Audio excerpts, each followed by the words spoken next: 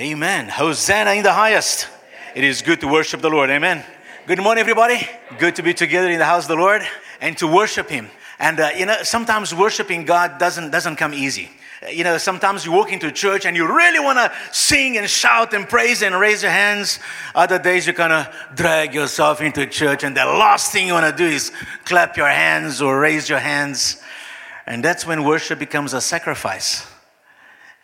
And even if you worship as a sacrifice to God, it is still acceptable to God. In fact, we're going to be talking about something today. We're going to start a new series today. Welcome to a new series this month. It is based on Romans 12. So this whole month, we're going to be talking about Romans 12. And so I invite you, during this month, to at least once a week, open up your Bible to Romans 12 and read through Romans 12. Some of you are probably familiar with this chapter. For some of you, it might be a bit of a new take, but it is a powerful chapter, and we're going to spend this whole month looking at different aspects of Romans 12. And the title of the series is Against the Flow. Against the Flow. You must remember this book was written to the Christians in Rome. You can see those little Roman pillars on the side over there. Rome was the seat of the empire in the first century. Rome was the seat of culture, of politics, of finances. Everything that happened throughout that New Testament world was rooted in what happened in Rome.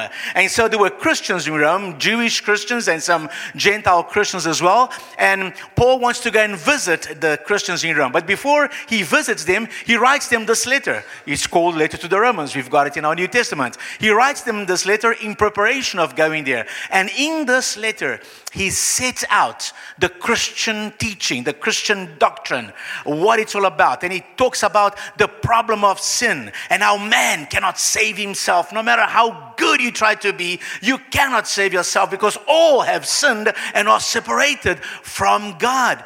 And then how God resolves the problem of sin by sending Jesus, His own Son, God the Father, God the Son, God the Holy Spirit. Jesus, who is God, takes on human form, becomes a man, lives with us, reveals to us who God is, the will of God, the love of God, and then He gives His life for your sin and my sin and the sins of the whole humanity. And so we see this gospel is presented to us, gospel of love, gospel of mercy, gospel of grace. There is nothing you can do to be saved except receive the gift that God gives us. Salvation through Jesus Christ. And so from chapter 1 to chapter 11, he's talking about this whole thing and about having faith and getting in the Word and hearing the Word and the mercy and the love of God. And how he himself so often, he's battling with his own flesh and what he wants to do, he doesn't do. What he doesn't want to do, he does. Who shall save him? And then he says, but thank God that Jesus Christ is there. And when God looks at Paul, at him, He doesn't see Paul, He sees Jesus in Paul. And when God looks at us, those of us who have accepted the gift of salvation, when God looks at you, He doesn't see you, He sees Jesus in you. And so from chapter 12, he begins to talk about practicalities. How do we live out this faith? All that he's been talking about, all the work that God has done. How do you live it out from day to day? And so here in chapter 12, he lays it out. And as I said, it's chapter 12 and the others. But in chapter 12, there are some key elements, key teachings, vital teachings for every believer. And so we're going to spend some time looking at that during this month. We're starting today with what does God really want? And then we're going to look in other studies at know yourself. This chapter reveals to us, it's important for us to know who you are. God has given you gifts and abilities and callings.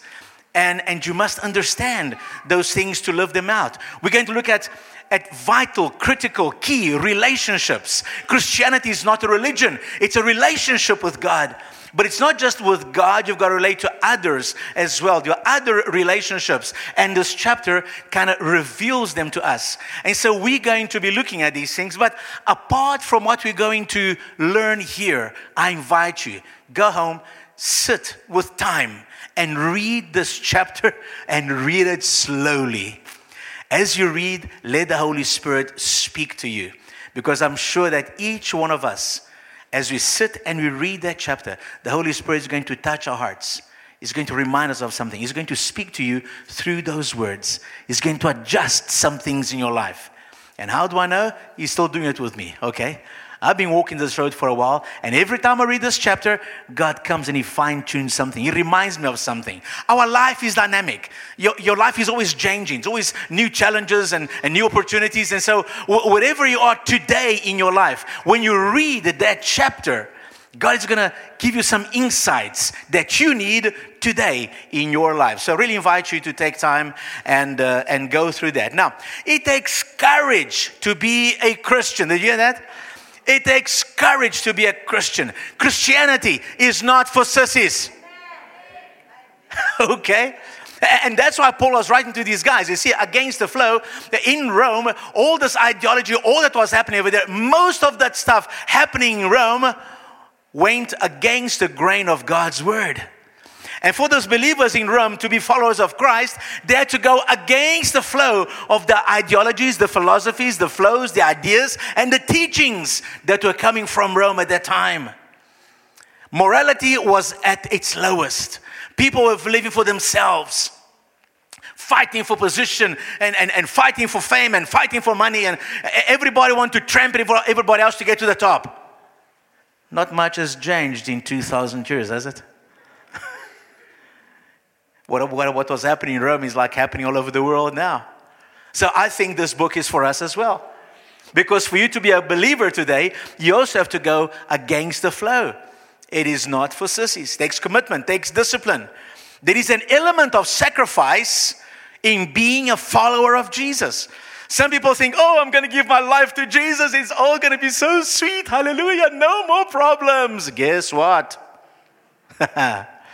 And then other people that say, oh, when I wasn't a believer, I was living, had a lack of life, no problems. Then I came to Jesus and now I've got problems. You know why? Because before you were blind, man. You were a fool. You're living for yourself and for your pleasures. And everything was okay because the devil had you blinded, taking you to hell. Now you've become a Christian. Your eyes have been opened. And now you see things you did not see before. Things that did not bother you before, now they bother you. Because you see it's against the will of God. And it's affecting people. People are destroying themselves and destroying one another. Now you can see this and it bothers you. And you see challenges in your own life. And it's a good thing. Because it means we are swimming against the flow. For many years I've been doing assemblies in schools. And 1 year in Robert Hicks School I did an assembly over there. And I arrived in school with my fishing rod and a dead fish, to the horror of the teachers. And I went on stage and I put this fishing rod there and I put a bucket on the floor and I hung this fish over there and it's dripping, it's wet and it's dead. And the kids are just watching all this. So I spoke now about salmon that flows. Yeah, it is salmon, eh? Yeah, it falls up. Trout. No, salmon. They flow upstream. I'm getting mixed up with my fish now. I'm getting hungry. Okay, so... They go upstream. They go from the ocean, they find the river, and they go upstream, go and lay eggs and so on, and then they come back. But to go upstream, people that have seen this, say it's the most amazing thing. This fish, it goes against the flow. He swims against the current. They jump over little waterfalls. They jump up, and it's an effort. But you see, those fish, they've got a purpose. They've got a goal. They've got an aim. They know they're going somewhere. And they are alive. Dead fish never swim upstream. Dead fish just go with the flow, man. Wherever the water goes, they go. Whatever everybody's doing, I'm doing as well, man. Why mustn't I do it? Everybody's doing it. I'm going to do it too. Yeah, you dead fish. Jesus Christ calls us to live with purpose, to live with meaning. We're not just going with the flow. We've got purpose. We've got meaning. We have to swim against the current. We go against the flow in our lives. Right? And of course, it's the outcome of these things in our lives is obviously finding purpose and so forth. The ultimate outcome will be to spend eternity with Jesus. But you've got results in this life as well. You experience peace like you don't experience without Jesus. There is an inner joy. There is purpose. There is, improved life and improved families and marriages and so on, which you don't get without Jesus in your life. But it's not without pain. Because not everybody around you is following Jesus. And that hurts you. There are still people out in this world who do not love Jesus, do not live according to the will of God, and they do stupid things. They hurt themselves and they hurt us sometimes. Sometimes even we, unintentionally, we do some stupid things and we hurt ourselves. We hurt others. And that's why we need Jesus. We need to keep on coming back to Him. This past couple of weeks, about having intimacy with God in prayer. Why do we need that? Because we are on a journey. But I want you to understand that to experience all that stuff, which is valid and is for us, requires going against the flow. Requires living on purpose. Requires sometimes sacrifice. Hello? And so in this chapter, we are told how to live. Practical teaching on how to live. If we want to the joy and the blessings, we have to embrace not just the promises of God, but also the premises of the Word of God. What are the premises? The conditions. God's promises, they come with certain conditions. God has done things for you, but there are some things you've got to do now. Amen. Following Christ is for the determined and the brave. Those who would rule and reign with Jesus. And everyone can be determined and brave if they want to. It's a choice. And when you make that choice and decide to follow the Lord, He comes alongside you by the Holy Spirit and He strengthens you and helps you to do what you want to do, what you've chosen to do. God Himself will stand by and give strength to those who are determined to follow Jesus. And so in Romans 12, you find this practical breakdown. You see? Up to chapter 11, Paul is teaching us what God has done. Now you see, God will not do for you what you can do. Hello? Listen carefully. What you can do, God will not do for you. He will do for you what you cannot do. You cannot save yourself. You cannot work enough. You cannot pray enough. You cannot sacrifice enough. You cannot be good enough to save yourself. And so that God did for us. Jesus came, He paid the price, He paid it in full so that you can be justified. You can stand before God and say, because of what Jesus did, I can stand here. And God the Father welcomes you because of what Jesus did. And so what happens is this. Salvation is something which happens in the inside of you. You are spirit, soul, and body. And so God has done something to unite your spirit back with Him again. We were separated by sin, but when we come to Jesus, we confess Him as our Lord and Savior. We accept the work He did on the cross. And we say, Lord, I surrender to you. I ask you to forgive my sins. I receive as my Lord and my Savior. I put my faith in you. What happens in our spirit? We are connected to God. And His presence comes inside our spirit. But you are not just a spirit, you are spirit, soul, and body. And now there is something that you need to do with your soul and with your body. And that God expects you to do.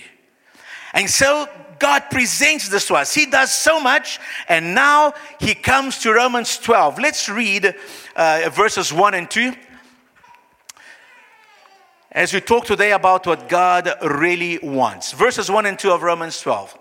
Therefore, I urge you, brothers and sisters, in view of God's mercy. He says, I urge you, guys, for the love of God, please do this.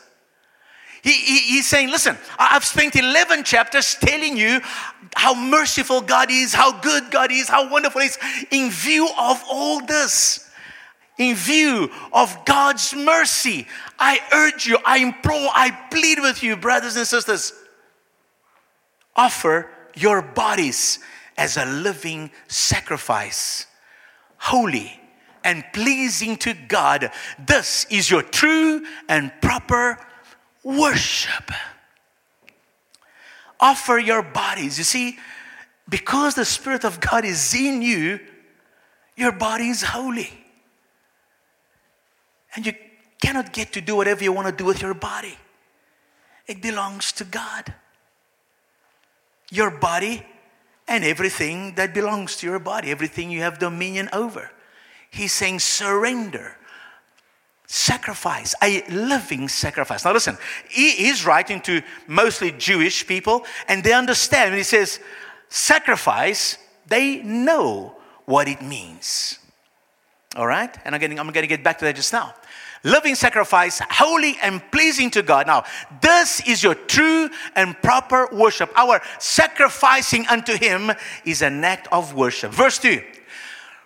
And do not conform to the pattern of this world, the pattern of thinking of this world. Do not conform to the pattern of this world, but be transformed by the renewing of your mind. Then you will be able to test and approve. You'll be able to experience what God's will is. His good, His pleasing, and His perfect will. So He's saying you have to change the way you think. And when you do that, you'll begin to experience some good things. And as you continue to change your mind and change your thinking and do what God wants you to do, you're going to experience some pleasing things. And as you continue, you're going to experience God's perfect will.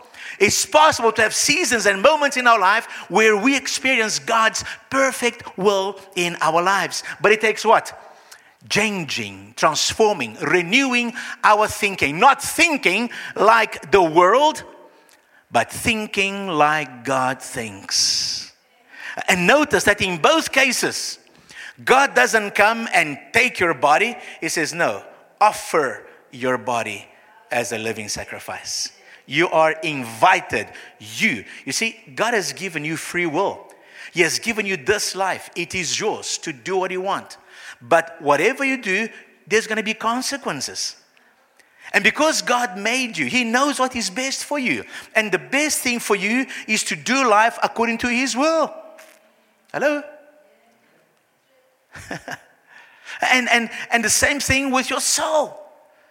You're free to think whatever you want to think, but it's better to think what He thinks. All right? Because when you fill your mind with His thoughts, things will go well with you.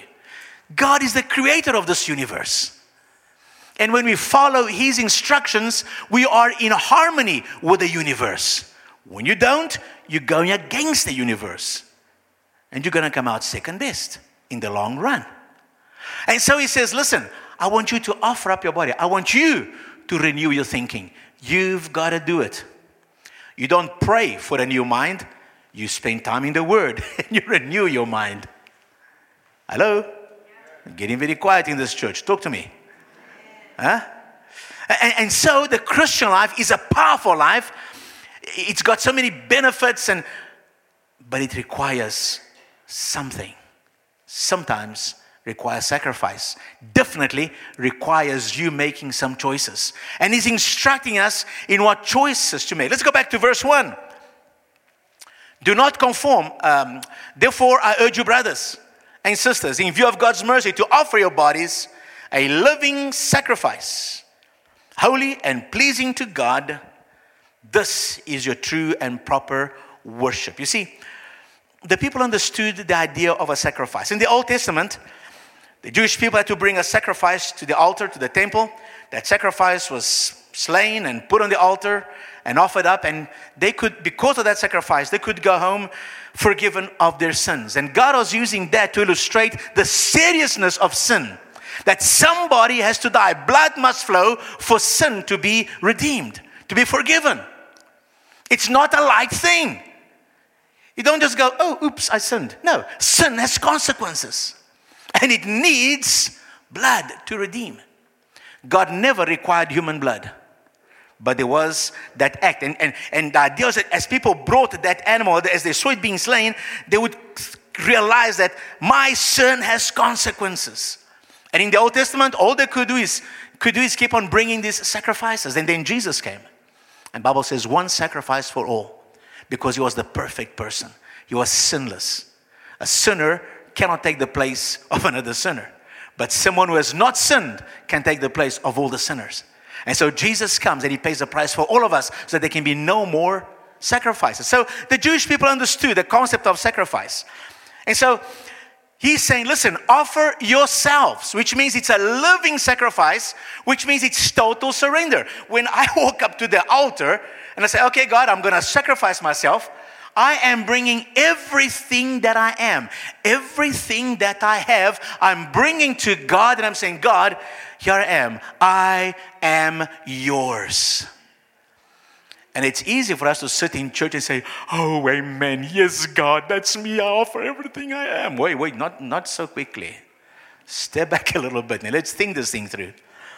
Because when you come up to the altar, you are offering, putting on the altar, for God's use, for God's will, everything you are, everything you have, everything you will ever be.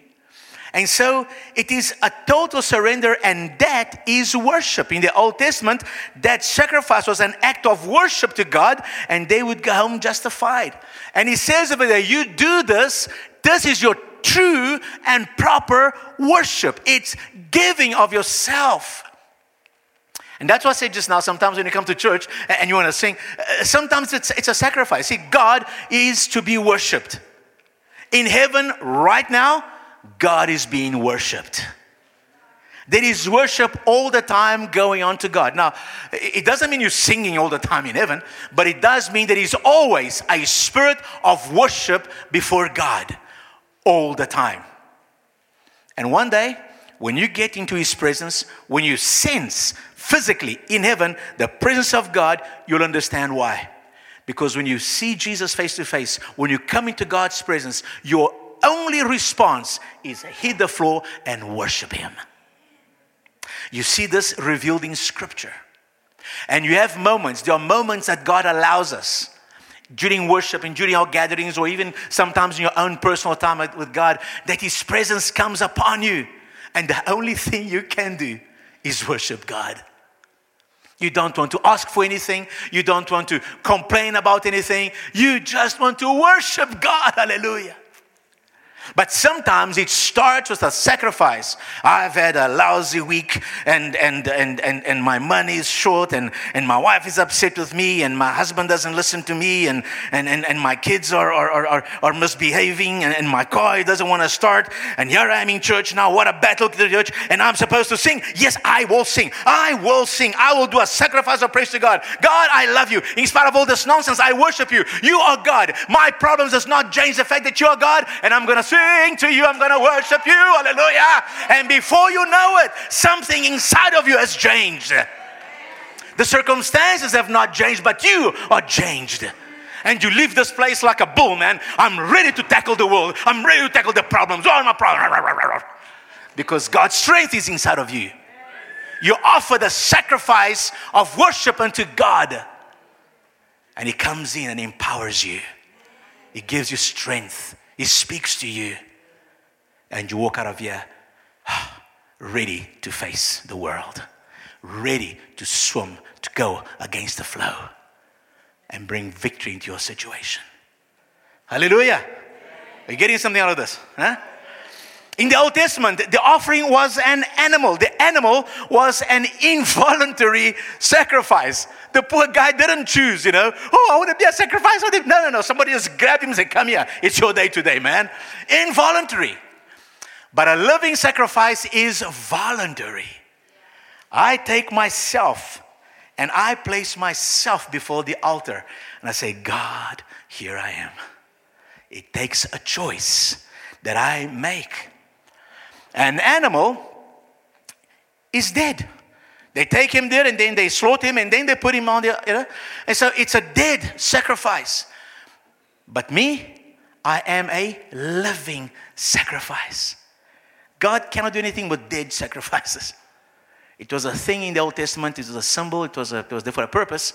But what He wants today is a living sacrifice. You see, because something that is offered to Him given totally to him for his use, and then remains alive, that life reflects him.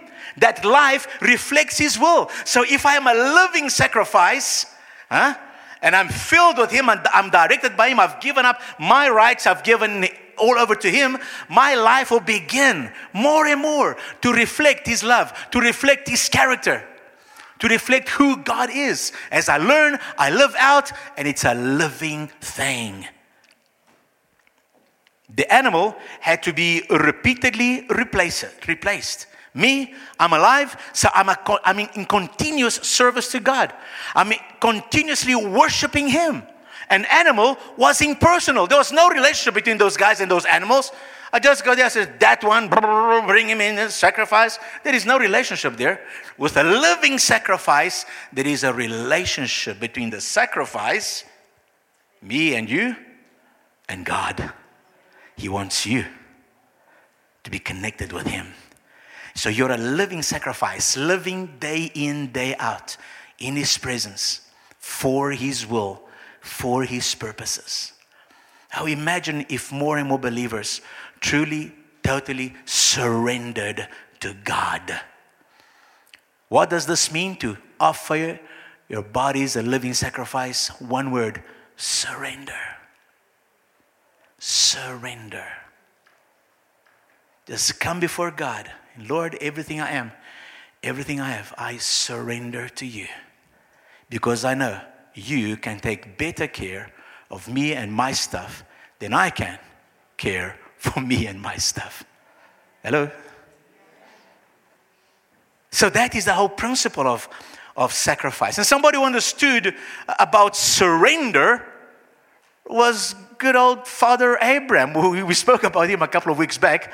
If you missed it, you can go to our website, www.awakenlife.co.za.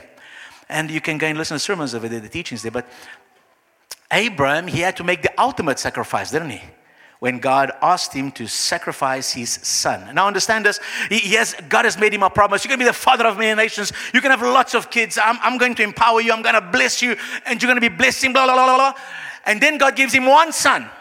And out of this one son, nations are going to come out.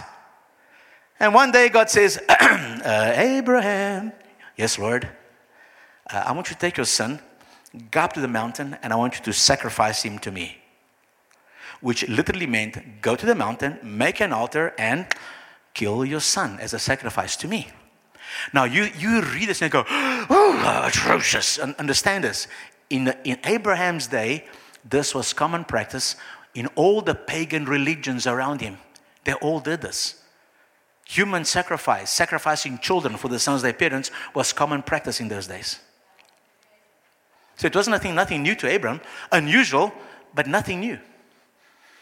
And if you read the story, you see that God gave Abraham a lot of time to think about this, because he had to go on a 3-day journey before he came to the place where he was supposed to sacrifice his child.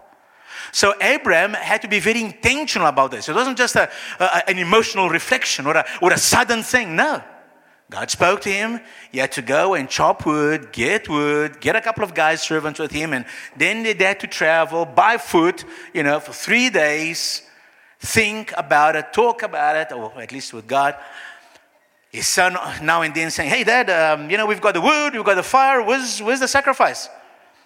And Abraham says, don't worry, son, God will provide. What are you going to say? You the sacrifice, I'm going to kill you. No. Just keep walking, son. God will provide. Imagine the trauma, the fears, the things going inside Abraham's head. But you know what? In Hebrews chapter 11, I think it's verse 19, it tells us that what was going in Abraham's thinking is this. I trust God so much that I'm going to sacrifice my son, but God will bring him back to life again. That's what Abraham believed. You see, because chapter 22, where this happens, it wasn't the beginning of Abraham's life. Until this time, from the time that God began to talk to Abraham and ask him to leave his city, leave his people, and go to a place that God is going to show him, there were many, many trials and many tests which Abraham had to endure. He had to flee from famine and trust God to lead him. He lied to the king, said his wife was his sister, and almost got into big trouble because of that. And time upon time, Abram is making mistakes, but God is correcting him and is instructing him. And Abram is watching and observing that God is faithful all the time. And his faith is building up. His faith is building up. So that when it comes to chapter 22 and God says, give me your son, Abram says, okay, I don't understand. This is painful, but I trust that if you're going to take him away from me, you're going to bring him back. You're going to raise him from the dead. And off he goes. And off he goes. Ultimate test. You see, what we learn from this, from Abram's ultimate test. Truth is this.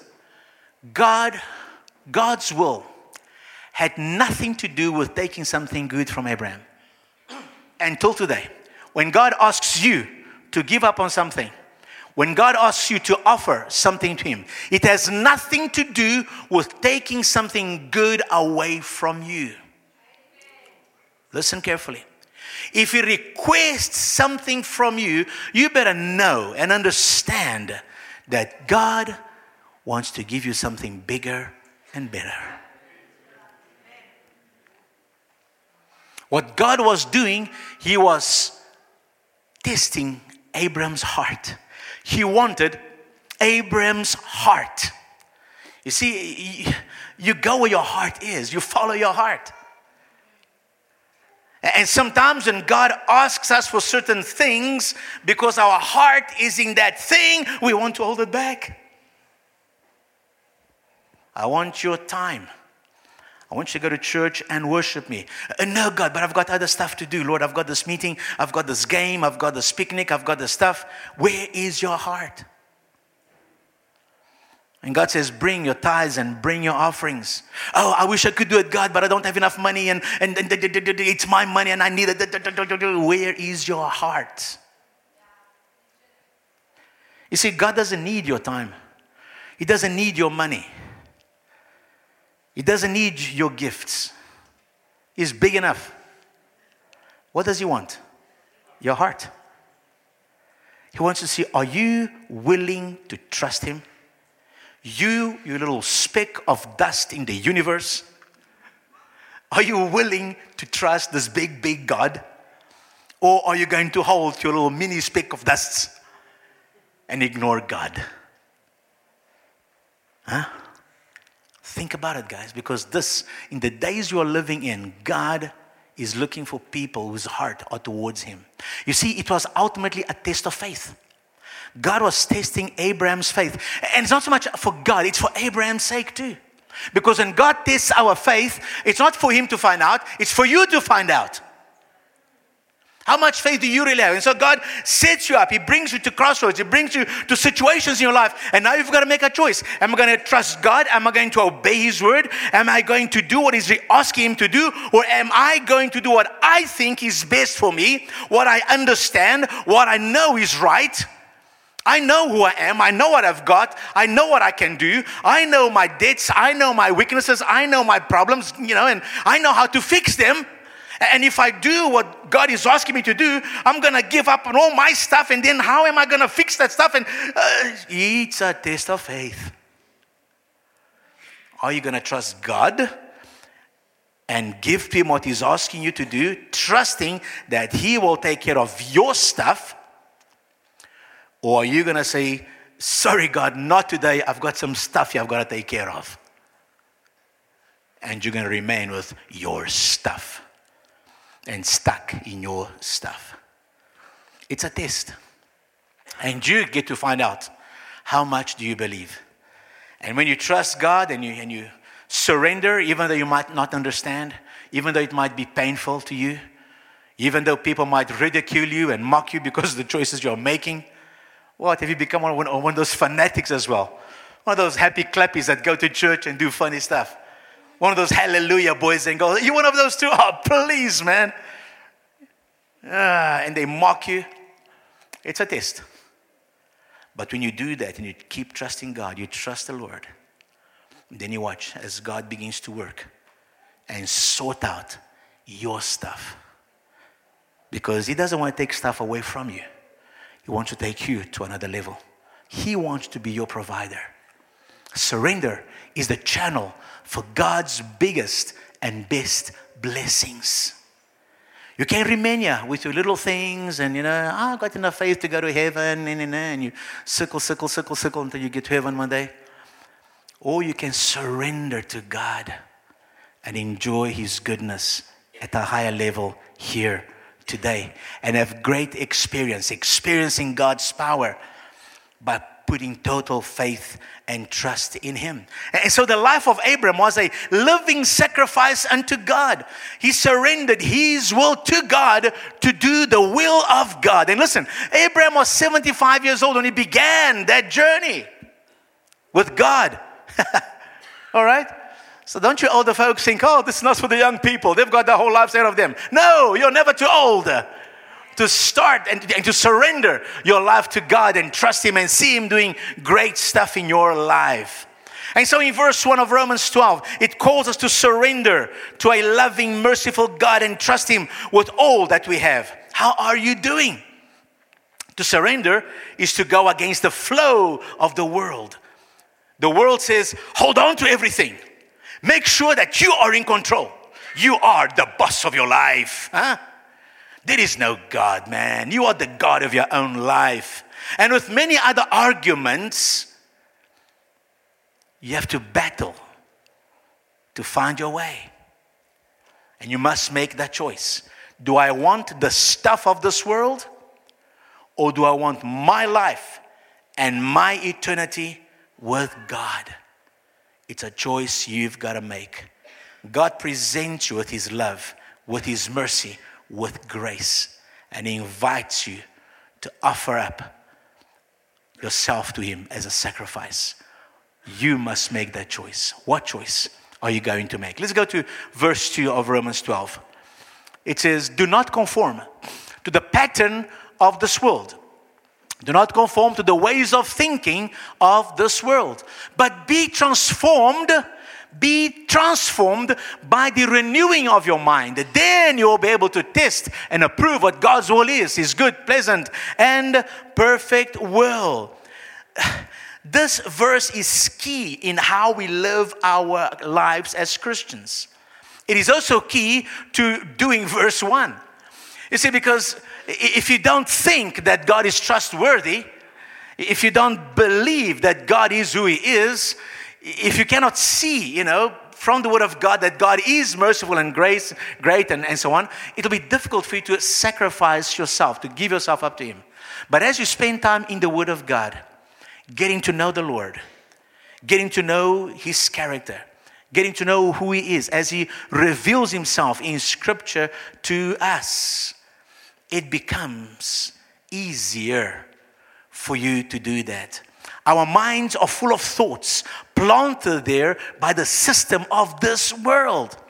And so people's opinions, world philosophies, pagan and non-Christian ideas and practice, we get bombarded with all this stuff. Radio, media, television, social media, magazines, conversations, trends, fashions. It's hitting us, bombarding us all the time. You're driving, there are these billboards all over the place. And so we are being bombarded with the world's way of thinking. And it kind of gets into you, man. And if you're not careful, that stuff begins to drive you and guide your thoughts, guide your thinking, and guide your decision making. You see, but God who created the universe, He is the one who knows how things are. God knows how the universe works. And when we learn to obey His word, we live in harmony with God's universe. To choose the mindset of God, to choose a biblical worldview, is to go against the flow of this world. And it is not easy. And, ask Daniel. I know we did speak to him about him a couple of weeks ago as well, mention him quickly. But let's visit his story again. And you can read much about Daniel by reading the book of Daniel, of course. But if you just go to Daniel 1, that's the beginning of the story, when they get taken away from Jerusalem to Babylon. And him and his friends, they go there, and the king of Babylon has got this training program where he takes these youngsters from different nations and he indoctrinates them to become Babylonians. that will serve the king. They come from all these nations, but they learn the ways of Babylon, the ways of thinking, their religion, and so forth. And then they become servants of the king. They work for the king in his palace. They become elite boykis in Babylon, but they come from all these different nations. And most of those guys just went along with the flow. The first thing that happens when Daniel and his friends get to Babylon, they change their names. And they give them names in accordance to their pagan gods, to get them to start thinking of themselves as Babylonians. But then something interesting happens. Daniel says, we are not going to go this way. It's all very nice, it's all very attractive, it's delicious food and the best of everything, but we are not going to embrace this system. We are going to live by our convictions. Wow. What is he doing? He's going against the flow. But he's also positioning himself, him and his friends, for God's best. Now, when this happened, Daniel was just a teenager when taken to Babylon with his friends. Okay? Youngster. So, we have two examples here. Abraham was an old man and he gets called by God and he gets it. Daniel is a teenager. See, you're never too young, you're never too old to make a stand for God. Don't say, I'm too young for this. Or, I'm too old for this. No matter your age, you're the right age to make a total commitment to God. To make a stand. To live for what is right. To make a stand and not be influenced by the values around you, but be led by your convictions. Daniel and his friends, they had inner convictions about who they were, who God was, and they were going to honor their God. They were not going to be influenced by these Babylonians with all their pagan stuff. And so, by their choice, they positioned themselves to receive God's best. It was scary at times, but they made up their minds to believe in God's word and see the world by God's values, to the point that they said, King, even if you kill us, we are still not going to do what you say. Because what you say goes against the will of my God. My God only is to be worshipped. Not you, not your statues, not your gods. You want to kill us? Kill us. Yay. That's conviction, huh? That's going against the flow. And God honored those boys and took them out of that situation. And they saw God's power in their lives. And today, there are still people doing that. And some people are dying for their faith today, but they are not compromising the word of God. Others are seeing great breakthroughs. Doesn't matter. The fact is, no life is wasted in God. We need to understand that. We make a stand for God. We make a mark. And out of that, there will be results. Abram made a mark. And he saw in his lifetime some of the results. He didn't see all the results. You know why? Because you and I, we are also descendants of Abraham. Abraham is not only the father of the Jewish nation, he's the father of the people of faith. I don't care which nation you come from. Look how many nations are in this room here. Abraham never thought he'd have sons and daughters from all these different nations. South Africa and Brazil and Portugal and Rhodesia and Zimbabwe and Tanzania, whatever. Today, that nation is still growing because of his faithfulness, 4,000 years ago, 3,000 years ago, whatever it was. Huh? And so when you're faithful to God, we make a mark, we leave a mark. So here are some key points from Daniel's life. First of all, we are not at the mercy of our culture. Daniel dared to challenge the great Babylonian culture because it went against his values, his religion, and his God. And we are also not at the mercy of the current culture and practices. No matter what nation you come from, as Christians, we are first citizens of the kingdom and then citizens of our nations. Where did Daniel get his convictions? It says something about his upbringing, about his exposure to godly people, modeling those convictions to him. It says something about him paying attention and receiving and internalizing what was taught to him. We all have a choice. We hear the word of God. We've got a choice. Am I going to embrace and keep it inside? Or am I going to say, when I'm older, I'll think about this? And he and his friends somehow had chosen to keep the word of God and live by the word of God. And they were not going to be intimidated by what was going around them. We are not at the mercy of the current modern culture. We are not at the mercy of what goes on in Facebook and social media and all that kind of rubbish that is trying to push people to do crazy stuff. We are not at the mercy of our culture. We make a choice. I am a child of God. I'm going to serve God. My body is a living sacrifice. My mind is being changed by the word of God. I do what God tells me to do, not what you tell me to do, culture. Oh, but I belong to this culture. I belong to this nation. And it is our habit to do this. We do this. It's our tradition. Tradition's afoot, man. Every culture has good stuff and bad stuff because every culture is fallen. God is the author of cultures. He created the different nations and tongues and everything else. He created that. But through sin, every culture has fallen. And so I come from Brazil. If you go to Brazil, there's some great stuff in Brazil. And there's some horrible demonic stuff in Brazil. So just because, I'm Brazilian, I'm going to do all that bad stuff, forget it. I'm going to choose the good stuff. I keep the bad stuff. It's like I'm going to put God's kingdom first. And in every culture, South African, Zulu, Xhosa, Portuguese, whatever, every culture has some good stuff and some horrible stuff. And just because your culture has been doing it for centuries or millennium doesn't mean you have to do it. Somebody has to break that curse. Somebody says, until here and no further. From now on, me and my generation, me and my family, me and my descendants, we are going to serve the Lord. We are going to serve the Lord. We are going to serve the Lord. God's values first. Kingdom of God first. Hello? Because when I die, I don't have to give an account to the president of Brazil or the president of South Africa. I've got to give an account to the living God. Hello. And I want to be on his good side. Because he's big and powerful. All right? And I rather want God to like me and you to hate me than you to like me and God to be displeased with me. Hello?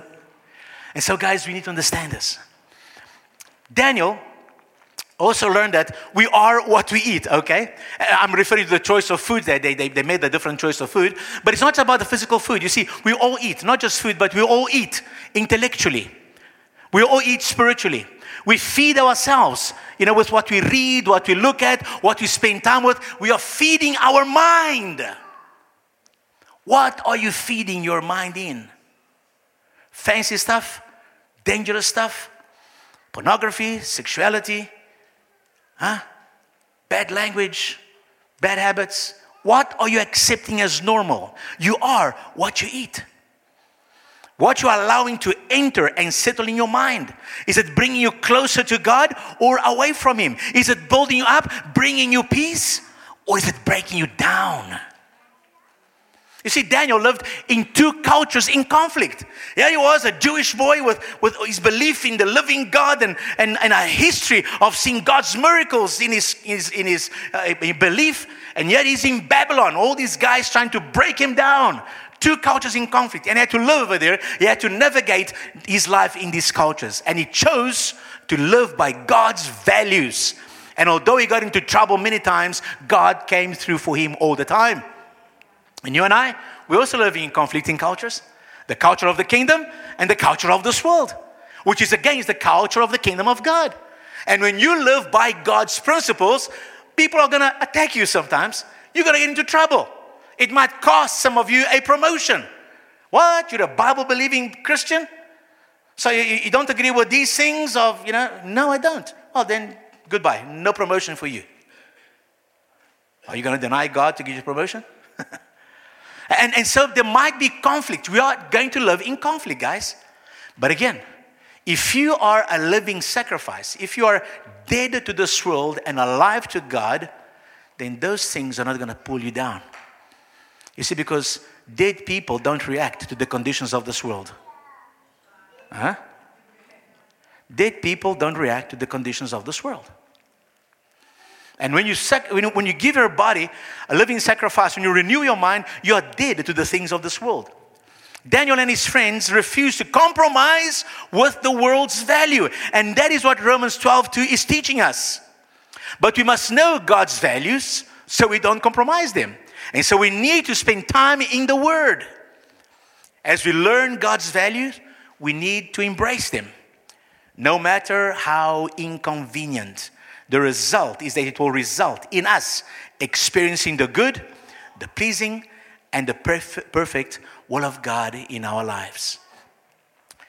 So it makes no sense to the world as we choose not to get involved in certain practices, to get involved in substance abuse, to get involved in things that destroy our body and destroy our soul.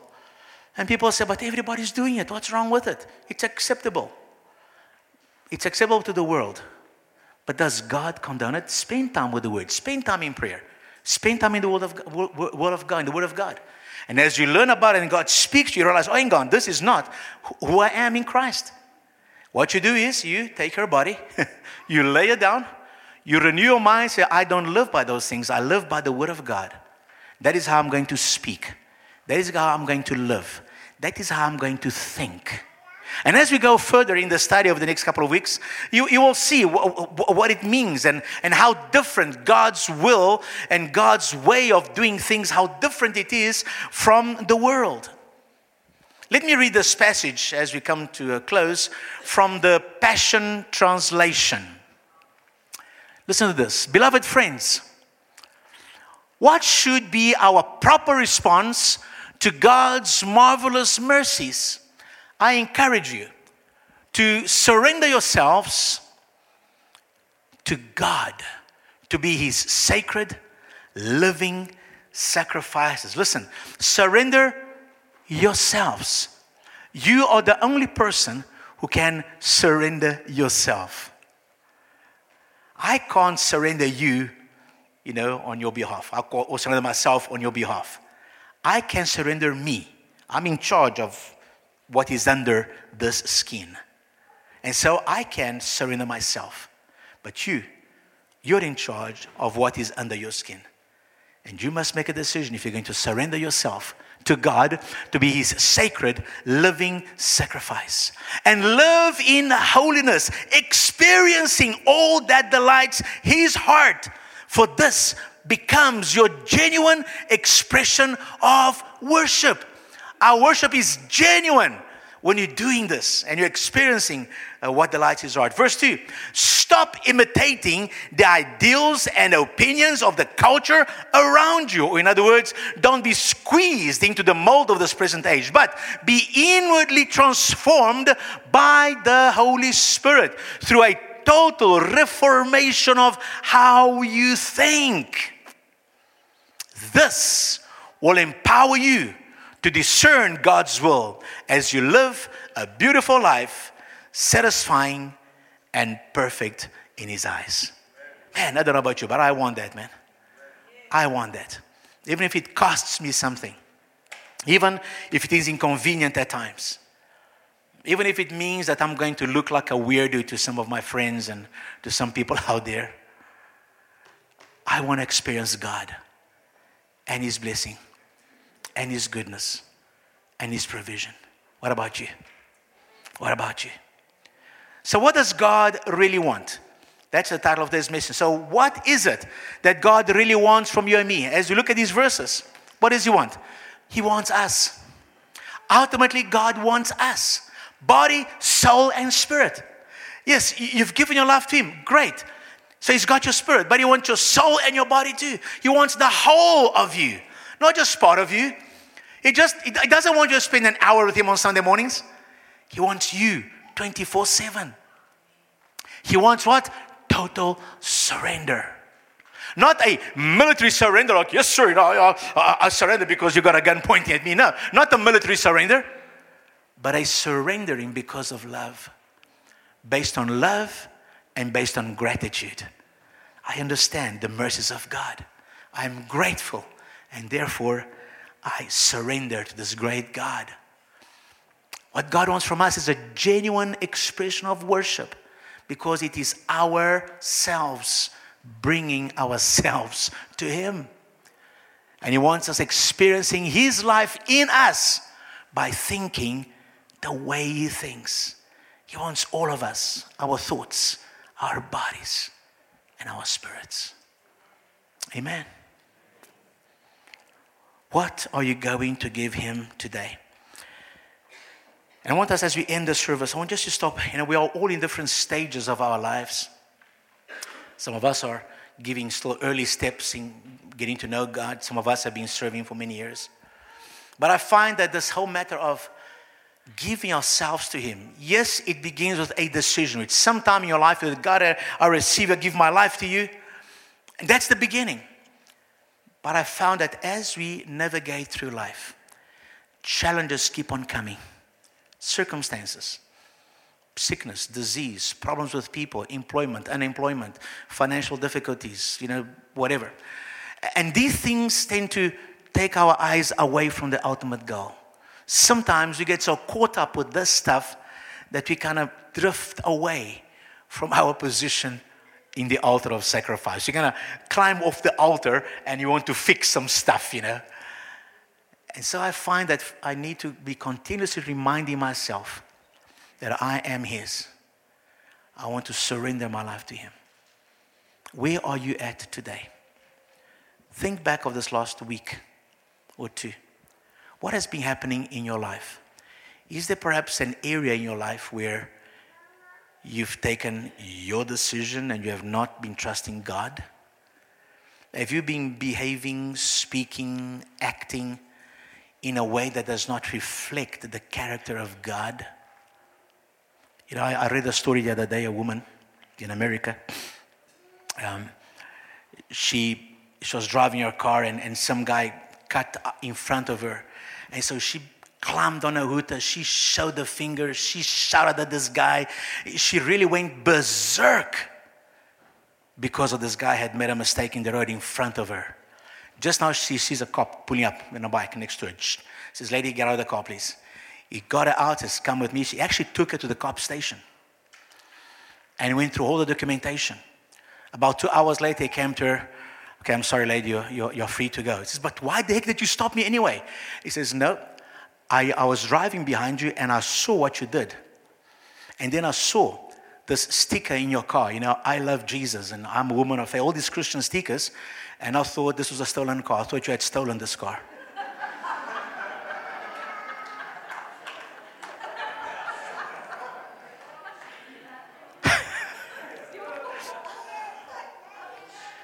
So as the world has been observing us this last 2 weeks,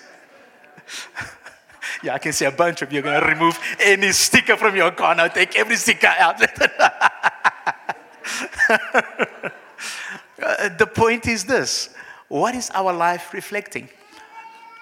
And you know what your life is reflecting, so do I. And I know there is in my life we just don't need to trim, including my driving in traffic, okay? And so on, and getting ticked off. But you see, all a work in progress. But you need to know, in this area, Lord, I surrender again, Lord. I recommit myself to you. I lay my life at your altar. Lord, that's what I want to be, surrendered at your altar. I want you to have the whole of me. Are you willing to make that prayer this morning? Right there where you are. It's not for people to see. It's between you and God. You're going to stand up and I'm going to close in prayer. But right there where you are sitting or standing. I want everybody to stand as you close in prayer. Everybody stands, please. Everybody stand. But right there where you're standing right now, you can remain seated if you can't stand. You can remain seated. It doesn't matter. But whether you're sitting or standing, I want you to, right there where you are, just to close your eyes right now. And if this is your desire, if you've heard today's message and God has been stirring to you, your heart, speaking to you, if this is your desire to be a living sacrifice, to live a life of true worship, to be a man and a woman, a person, a young boy, young girl, teenager, that goes against the flow simply because you love God, simply because you are grateful to Him, and because you want God's best in your life, then right now, right where you are, quietly between you and God, you don't have to speak out loud. God knows, He hears your thoughts. Just quietly say, "Lord Jesus, I surrender. Lord Jesus, I surrender my life to you. I surrender my body to you. Lord Jesus, I will renew my mind. Lord Jesus, I will learn to think your thoughts. And Father God, as you hear the individual prayers going out, you know each one's life. You are touching people's hearts right now. You're pointing your finger, you're placing your finger in some specific areas which people need to adjust right now. In my life and other people's lives, Lord, I pray, Father, that you give each one of us the courage to go against the flow, the courage to humble ourselves before God and say, God, you are God and I am not. And so I will surrender to you. I will live a surrendered life. You can have me, God. You can have me. All that I am. All that I have.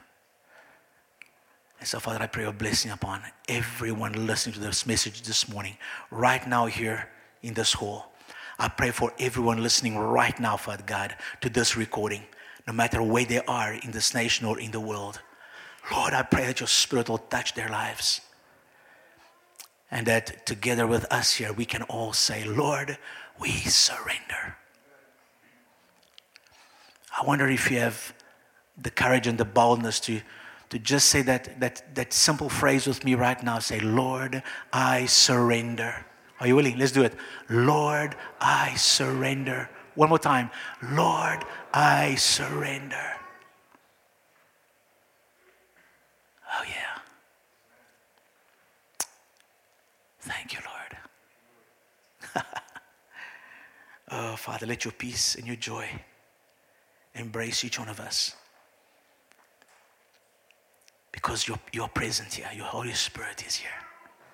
And empower us that as we leave this place, as we go into this week and facing our day-to-day challenges in our schools, in our jobs, in our places of work, in our homes, in whatever it is that we are doing, my God,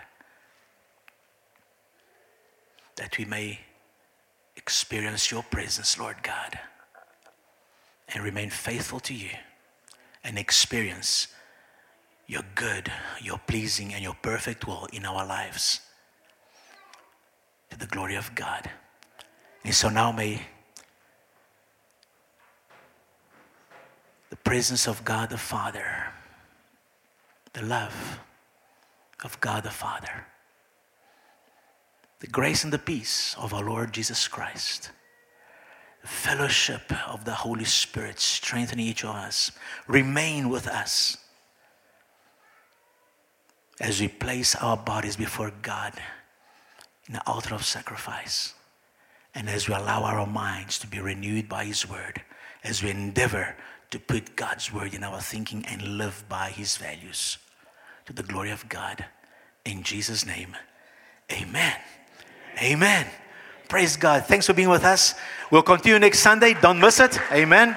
Enjoy some fellowship, enjoy some free coffee, and have a great time together. Blessings to you. Amen.